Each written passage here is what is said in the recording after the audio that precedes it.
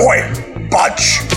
On this episode of Budge, How to Fudge Being Human, we talked to a good friend of the show and skills expert Ben Barden on why don't humans skill up for the climate change crisis that's coming towards us. We hope you love this episode as much as we do, and subscribe on YouTube, Spotify, Apple, and wherever you find Budge. Strangely, when you're talking about the decarbonisation of the economy, you're really talking about the electrification of everything. Yep. So everything that isn't currently electrified should be, with the caveat that the electricity needs to be generated renewably and stored in ways that don't have a big impact on the environment. As jobs go, we're going to see jobs leaving the economy pretty rapidly because of AI, but we're going to see this whole growth in the climate change space that Ben's talking about. What's the advice you give to somebody in terms of coping with those changes, being able to adapt to new technologies and new sectors? And there are those three things: the pressures of climate change, and the two under technology, AI and robotisation or automation. But what's different is it's not just a sector that's changing, it's all sectors, and it's not just a country or a region, it's global. Welcome to Budge, How to Fudge Being Human, the podcast that helps you be better at being human. If we're going to assume that we're not all working for our AI overlords, there are a whole range of jobs out there, but we spend so much time talking about allied health, aged care, disability sector, cybersecurity, digitalization, technology, and so many other areas. But there's a whole raft of jobs in one sector that just doesn't seem to be getting the coverage that it deserves. We're talking about skills of the future, jobs of the future for humans, and in a whole sector that offers so much opportunity that seems to be missed. As always, yet again, here he is. Welcome, Dr. Darren Coppin, behavioural scientist, my good mate, co-host of Budge. I was your good mate. Until he started banging on the table again. The bed was occupied. How are you, sir? I was exhausted after that table shenanigan. And even better than Darren, we're joined by Ben Barden, who you and I know through the vocational skills sector, with incredible experience working in that space, but also now a climate change consultancy. Welcome, mate. Thanks back to the podcast. It's great to be back, and it's great to see that Darren hasn't changed his behaviour and is still a banging king. Thanks, Ben. And it's good to see that this is 2 months after the first podcast we recorded together and you're wearing the same shirt. No, it's not the same shirt. It's reversed.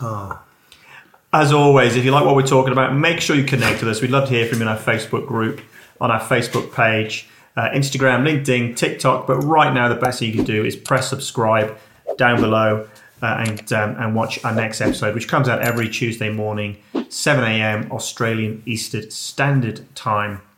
Mate, Ben, what is this sector we've previously had you on here talking about climate change. We talked about the denialist movement a little bit, and we talked about what humans need to do to be able to adapt and make the massive changes that we need to. Where that I suppose leads us on to is employment and skills. And there's a whole raft in that sector that we just don't seem to be talking about enough. Yeah, well, there's a bit of hubbub about it, but, essentially we're at the cusp of the decarbonisation of the economy, which will be as big a change as the electrification of the economy.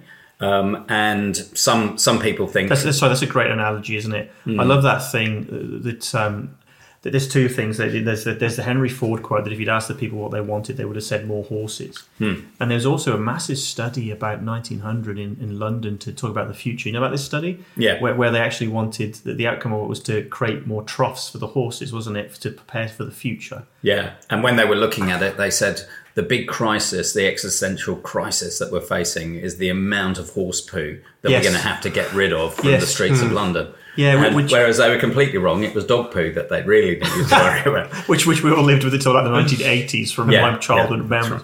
Hey, there was another thing. When telegraph poles went up everywhere, they blamed there was a pandemic of flu prior to the Spanish flu, and they blamed the new telegraph poles. Now, do you remember in the early days of this pandemic, they were saying it was 5G telling me it's causing not. COVID? Yeah, that's there's so much interesting stuff, wasn't there, about conspiracy theories and how it was around in the 20s and the 30s, and it's all the stuff we've been through before. But back to the point. What was the point? I think the point was that we've gone through this massive change with electrification, didn't we, about 120, 130 years ago. That's the scale of change we've got to go through with climate change. do we have the skills and jobs to do that? Well, at the moment, no, not quite, but we're certainly on the pathway to it. So, when you're talking about, strangely, when you're talking about the decarbonisation of the economy, you're really talking about the electrification of everything. Yep. So everything that isn't currently electrified should be, with the caveat that the electricity needs to be generated renewably and stored in ways that don't have a big impact on the environment, like the pumped hydro examples that we discussed at a previous time. So when you think about electrification of everything, it is going to be a boon for those who are in the electricity business. So electricians, power distributors, the grid managers, electrical appliance manufacturers, so that whole manufacturing base. And of course, what we're about to embark on is the electrification of transport. And so, cars will be electrified. I've got to raise this with you both. There's a fascinating guy on TikTok, and he's the world's worst conspiracy theory. It's hilarious. But one of the things he does, what makes a bad conspiracy theorist? I think the comedy value. Is it true? The comedy value. But what he points to is that one of the things he does do. He goes around. He shows buildings from 100 years ago where we used to have cellars in London, and of course, and he points to the fact that actually those cellars were once windows, and there's been this massive what he calls mud flood. And it's just where we've had to rebuild on previous civilizations. It's total nonsense. The guy's selling giants and all the rest of it. He goes to places. No, hang on. Yeah, how big are the giants? Yeah. But the one thing that's fascinating, he's kind of got right, which is really annoying, is the amount of electrified transport we had 100 years ago. No. There was literally the trams were electrified. We actually had electric scooters and bicycles, and we had all this stuff that we're bringing back now, which I find fascinating. So it's not. I hate because I think about conspiracy theories, but it's fascinating. There's a lot of that stuff. Old is new again with this electrification process. Yeah, and I find it quizzical, really, about why we would invest in fixed rail stuff for reinventing trams as putting them on rails when autonomous vehicles or electric buses that can be controlled within the city is the way of the future, and you wouldn't have to dig up the roads and have a massive cost blowout. But anyway, better to have more public transport than not. Yeah. So look, all of those jobs that go to supporting the electrification of the economy will be the front line, and that will get a lot of focus. Like we're just about in Australia to upgrade the transmission network. Upgrading the transmission network is a way of providing resilience to the overall system. Will support the way that electric transport works. You're going to need hundreds of thousands of recharge units, but you're also going to need to support manufacturing and big users of electricity. So the transmission network is going to be really important, but the microgrids is really where the resilience is going to be at, and how communities... What's a microgrid? A microgrid is like the national grid, only on a small scale. And so a lot of houses, we've got the highest uptake of solar and battery use on households in Australia of any place in the world, because we've got such great... Which is a great irony, isn't it? Because we're so far behind the rest of the world with so much of our climate change policy, yet we seem to lead the way on solar power. Yeah, and I think it's because we're both a rich country where people can afford to put solar panels. There were some policy settings that encouraged it. People wanted to control their power bills. And of course, we've got an abundance of solar energy. So, why wouldn't you? One of the points that Rory Sutherland makes, my favourite behavioural scientist, more favourite, in fact, Darren, than you, was that that we've got all the policy settings in Australia for this, with the exception maybe of the rental market. But because it's a financial investment, we haven't actually approached the rental market enough to make this change. Yeah. Actually, aren't we starting to, or have plans to export solar panel up near Darwin? Aren't they building a massive one?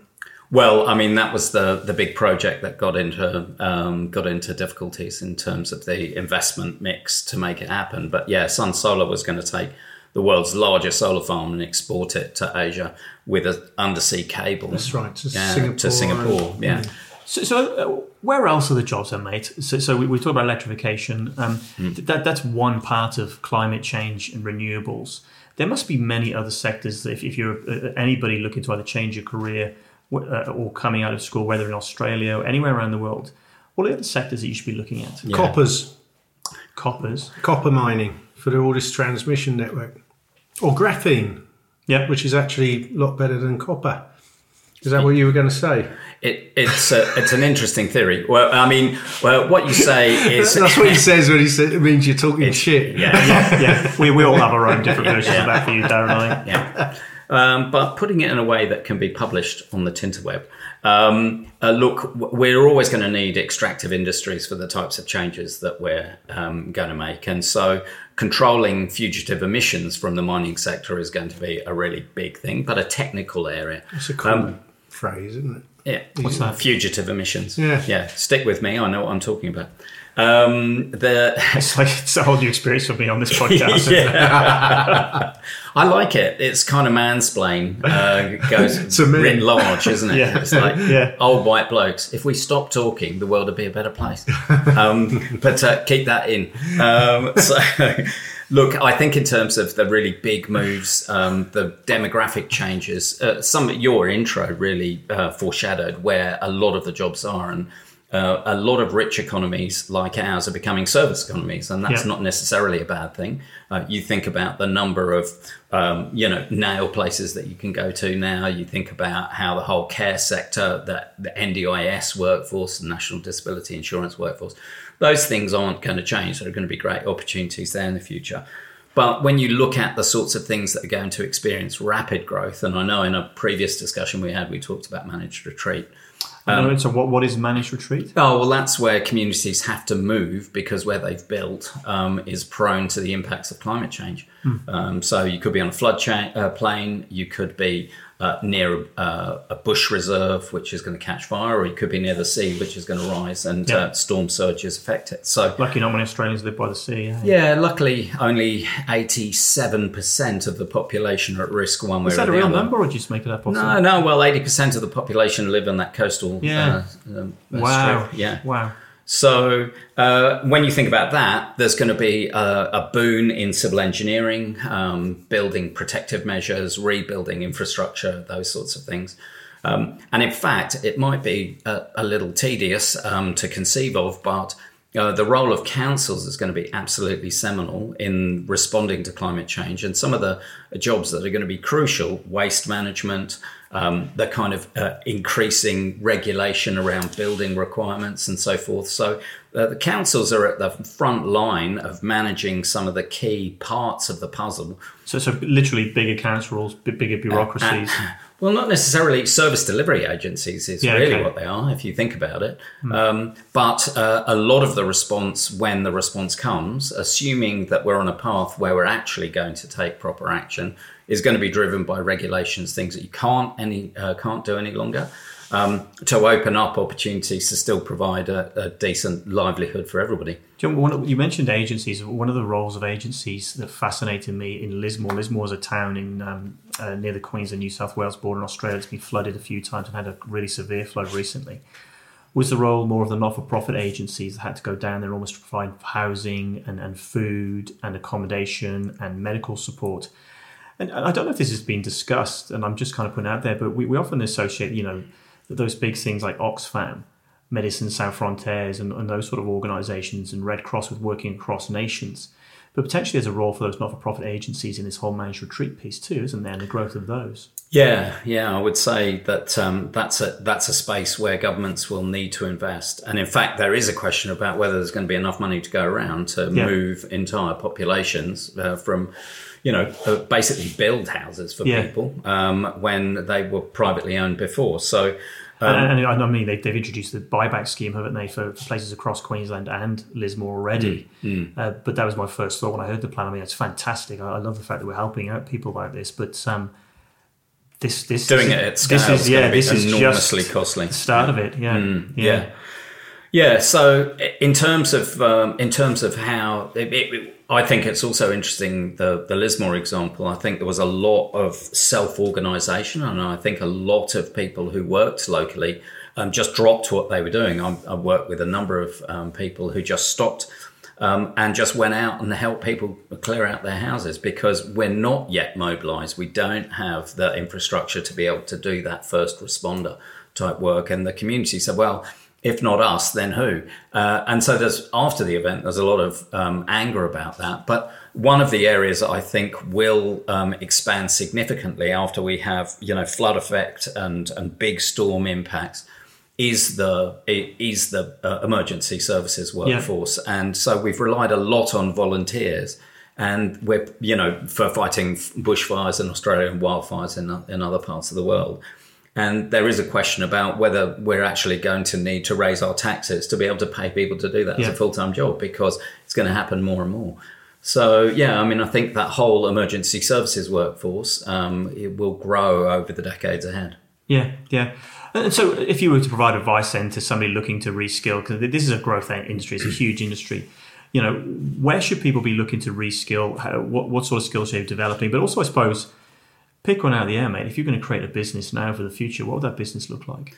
Well, I think all of the trades are going to be really strong. They have that's 2.5% of the workforce in Australia are apprentices training for a trade. Yeah, which I think is one of two highest countries in the world, isn't it? Yeah, it is. Which you think straight away that's got to be replicated internationally, because you would think so, because so much of the adaptive capacity is really in technical skills. Is that an opportunity for Australia? We are, people look to apprenticeship sectors around the world that lead the world. We always look at Germany and Australia. Is there an opportunity for Australia in this climate change piece to be helping the rest of the world develop proper trades and skills pathways? Well, it would be good if we did it, wouldn't it? Rather than have sort of policy entropy that we've had over the last decade or so. Yeah. So, look, I think that a lot of trade skills will evolve quite quickly. And a proportion of people's trades jobs will change. So when you have a look over the last 10 years or so, in terms of brand new jobs, the renewable energy technicians is a job that didn't exist 10 years ago. But mainly, it's the same types of jobs, just done differently. And when you think about those in construction, that's a really big employer of trade skills. And it's an area where, adaptive capacity is going to be embedded through higher levels of requirement. It's the tradies that are going to have to learn how to meet the higher standards, build the walls that have got greater insulation capacity, the commercial buildings that meet the 5 or 6 star green star requirements. And it's not trivial. It's quite complex, but the core skills remain very similar. It's the additional ability to pick up the new skills, so retrain as you go, that's going to mark economies that make the transition successfully will have a way of retraining their staff quite quickly as requirements and technologies change. So let's talk about the behavioural science human part of this, Darren. How do we adapt then? As jobs go, we're going to see jobs leaving the economy pretty rapidly because of AI, but we're going to see this whole growth in the climate change space that Ben's talking about. What's the advice you give to somebody in terms of coping with those changes, being able to adapt to new technologies and new sectors? No, it takes quite a resilient mindset. And we've been chatting before that in some economies such as the UK and USA, the over 45s, over 50s are not adapting. They're not training. And you used to learn a trade, and we all know now that you change jobs a lot. Is it something like 12 times on average? It's something huge, isn't it? And you used to get a job for life. I still wear, when I'm nervous, like hanging out with you, going out, a gold watch that my great Uncle Albert got at the Stepney Glass and Bottle Factory after 30 years. You got a great Uncle Albert and you're known as Dell. In there. Oh God, yeah. A mate called Rodney, yeah. But what's weird is that people aren't used to changing and upskilling. It's a totally different psychological capability. You used to learn stuff when we were hunting and gathering or agriculturally, one skill and one set of skills and use those throughout the rest of your life. But we're having to change the way we think about this. And people invest their personalities and their personas in their trade. Now, if you're having to change what you do, and it's being estimated that up to 30% of the workforce will have to significantly change what they do, not just pivot, but do a 180 on yeah, what I guess that's what's skill. coming, isn't it? We're used to saying 12 changes. If you look at those changes, and they're kind of often they're similar jobs. Yeah, they're similar changing skill sets. employers or contracts. But now we're talking about such massive changes where we're going to see a whole raft of jobs go because of AI technology, but a whole raft of jobs be created through this sector of climate change. And there are those three things: the pressures of climate change, and the two under technology, AI and robotisation or automation. But what's different is it's not just a sector that's changing, it's all sectors, and it's not just a country or a region, it's global. So it's very, very different and very disruptive. And they're great opportunities, but our minds have to be so flexible with this, and that requires great resilience in humans. And one of the things that exercises my mind is how do we, seed this process? Because I think for a lot of the challenge is going to be around how we find the trainer workforce to be able to keep across the change, and to have enough people with enough of a gender balance in the training workforce to be able to ensure that we can retrain. And so it could well be that some of the people who don't want to be on the tools anymore should retrain as trainers and then get the gap training that they need as part of that process. So there's a sort of upskilling for them as trainers. So the issue is their funding for training generally comes from government, central, federal government. And governments are notorious at being very slow and very reactive in these changes. So the employment services industry is generally about motivating and how do you find and apply for a job. Now it's going to be how do you totally change your psychological and physical and mental capabilities for a new job, which might be the growth areas are domestic chores, gardening, cleaning, care. Yeah, the worry about that though is this growth of this servile culture, isn't it? I do get worried about this, that we create, Uber. I mean, Uber drivers won't be around long if automation has its way. But of course, we run the risk of creating such different classes of jobs, don't we, by having these types of positions? What I've noticed is that a cleaner earns more per hour than I did as managing director or CEO of a medium-sized business. Per hour, you used to put in 40, 50, 60 hours a week. Yeah. And I'm paying that cleaner a lot of money and a lot of respect. And I need them. You can't get a gardener for love nor money where I am. Yeah. Because they're so busy. And so it's a redistribution of funding. And it is seen that there's two big influences, these sort of domestic roles, but because of the demand for them, their status goes up, but also the commercialization or the expenditure from developing economies is significant. So the demand for goods and consumption from the African and Asian countries in particular that have more money, more disposable income will drive, you feel like it's the death of manufacturing, and it's robotisation, but there'll be a big demand. One of the sectors that doesn't get talked about a lot in terms of the automation that's occurred is agricultural production. And so that it's been subject to massive economies of scale, and now a lot of robots going in, and the best performing farms are those which use high scientific input to maximize their ability to produce come what may.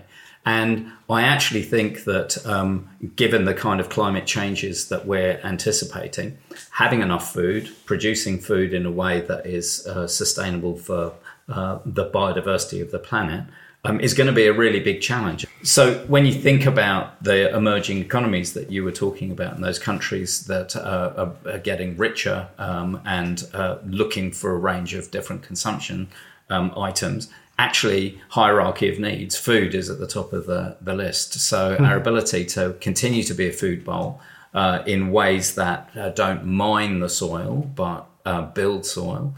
So I think that the whole piece around regenerative farming and the interface with new ways of farming, new mindset for farming, and new machines to be able to support that movement is probably going to create great opportunities and certainly very high demand globally. It's interesting to say that. Just yesterday I was talking to the next door farmer, and in between saying "get off my land," he said, "You got a shotgun."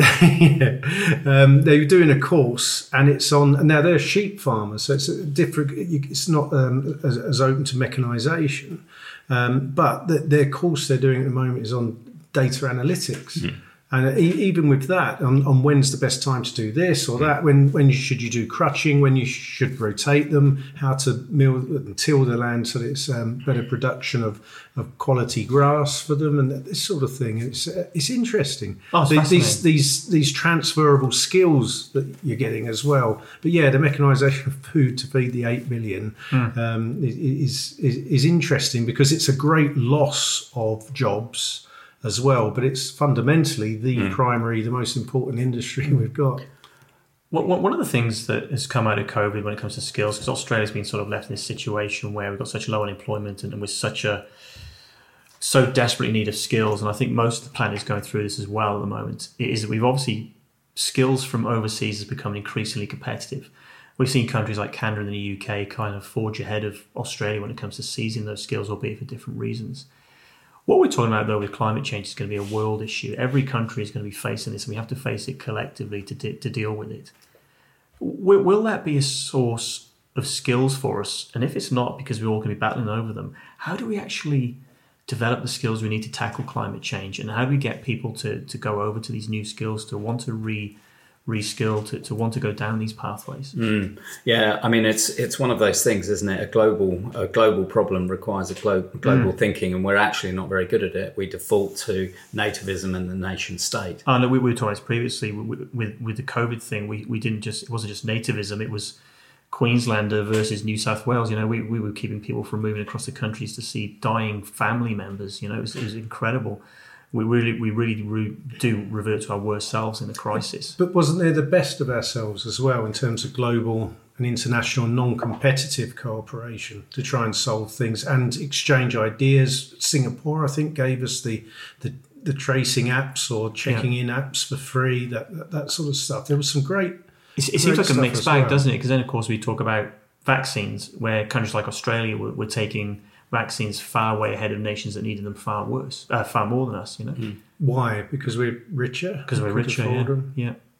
More power. And hoarding them, and it was neither in the interests of the countries that needed them desperately, nor in our interests in the long term. Didn't they buy something like 7 or 13 vaccines per person? Yeah, and it's and there's other nations that actually had a far worse COVID problem than us. And then when you extrapolate out that, where did the variants of concern emanate from?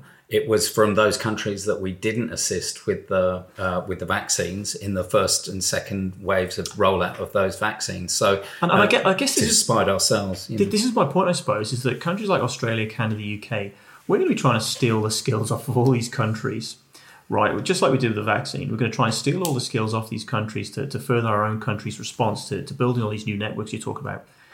But that actually, it's a global problem, so we're not actually helping anyone by doing this. I don't know. What's this Daily Mail story I hear of people in Romania, a whole town built on the money sent back from Romanian people working in Britain? Like, if you can steal the skills, it's because you can afford them to incentivise them. But a lot of that money gets sent back to uplift that environment that they're coming from. So I think it could be a spreading of the wealth, isn't it, rather than a concentration of it? Well, at its best, but where's the ethics of training a doctor in Sri Lanka and then bring them out here? I mean, you can understand it from an individual perspective. You would like to live in a rich country and be paid a lot of money to be a doctor. But why are we getting developing nations to pay for the medical training for people coming here? And so I guess that's my concern, is that it's a global problem. We don't have a good history of working globally on these issues, certainly not since really the GFC. But when it comes to this skills issue, we do need to develop the skills and share them globally to tackle climate change, surely.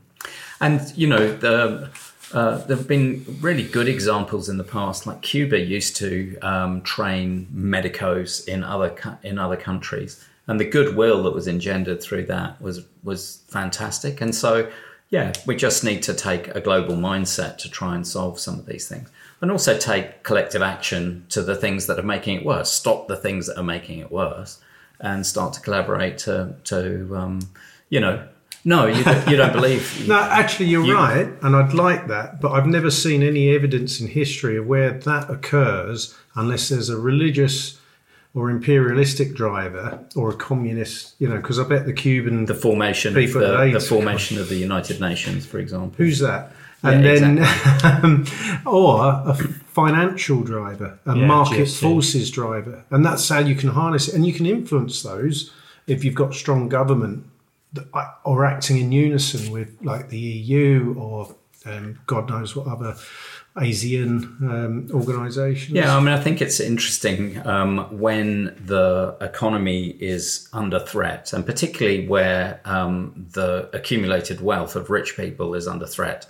We're able to mobilise resources very quickly. And when you say we, are you including yourself in the incredibly rich people? That I am incredibly rich, but only because I know you, Darren. Financially, I'm impoverished for some of these rather Financially, I'm impoverished for knowing Darren. Mentally, you're impoverished. Yeah. Socially, so. Yeah. What was your point? My point is, you tend to bring this back to the how the individual can respond, and actually the nature of the challenge is to frame what are the collaborative mechanisms we can do to drive global change. And so not just throw up our hands and say, I can't think of any examples apart from the UN that you inconveniently mentioned, where we set something up, or the League of Nations after the First World War, these collaborative... The League of Nations was a bit of a... Was it 32 countries in the end without America? Yeah, it didn't work so well, but at least they were trying. They tried. Actually, and it's a fair point, because we've not been in such a situation where we can collaborate practically on a global scale, but now it's just so easy to chat, to communicate, to interact, and potentially share skills and the ability to skill. I wonder what you were going to say, to potentially share skills internationally. Man of mystery. Yes, indeed. What are the takeaways from this conversation, James? So I guess we've been talking about the fact that we focus massively on the skills needs and where humans should be focusing their learnings and their future opportunities around allied health and digital space. But we have missed this whole climate change piece in many ways. There's such huge opportunity there. What are the takeaways from these conversations for humans for the future in terms of jobs and skills? Yeah, well, flexibility and adaptability throughout your life, and the ability to pick up new skills for components of your job, and to adapt to the changing labour market, because some people will lose out, but mainly on balance, the change will be change for the better. So being part of change for the better is absolutely key, and positioning yourself to be part of that change. Yeah. And I couldn't have said it better. The psychological flexibility and adaptability, and not adhering your personality to a particular job, is key. But the second thing on a local government, a national government, and a global government scale is be more collaborative, but responsive and quick, and have bright people working for you to be able to respond to these changes, because a lot of the changes will be reactive, and it's like, oh shit, that suddenly happened. That's on and fire. I need to do this. So interesting. Well, as always, thank you, Dr. Darren, for joining us on your own podcast. Can you get rid of him? Yeah. Well, to be honest, this has been an audition. Thank you very much. Yeah. I'll get my coat. Yeah. Thanks, Ben, for joining us again, mate. It's always a pleasure to have you to share your wisdom, this time around skills and climate change. We really do appreciate it. If you've enjoyed this today, make sure you check us out next Tuesday morning, 7 a.m. for our next podcast coming out. We're out 7 a.m. Australian Eastern Standard Time. Until then, go back, check out our last podcast, and make sure you subscribe to on YouTube. We'd love to see you on our Facebook group too. It's a lot of fun. But number one thing I can ask you to do is hit that subscribe button. What about OnlyFans? We haven't. The OnlyFans is coming once Darren gets desperate. What do you mean? Once I get desperate? Desperate for being removed from this podcast. Thanks, everyone. Don't go to OnlyFans. Go to YouTube. Cheers. Oi, Budge!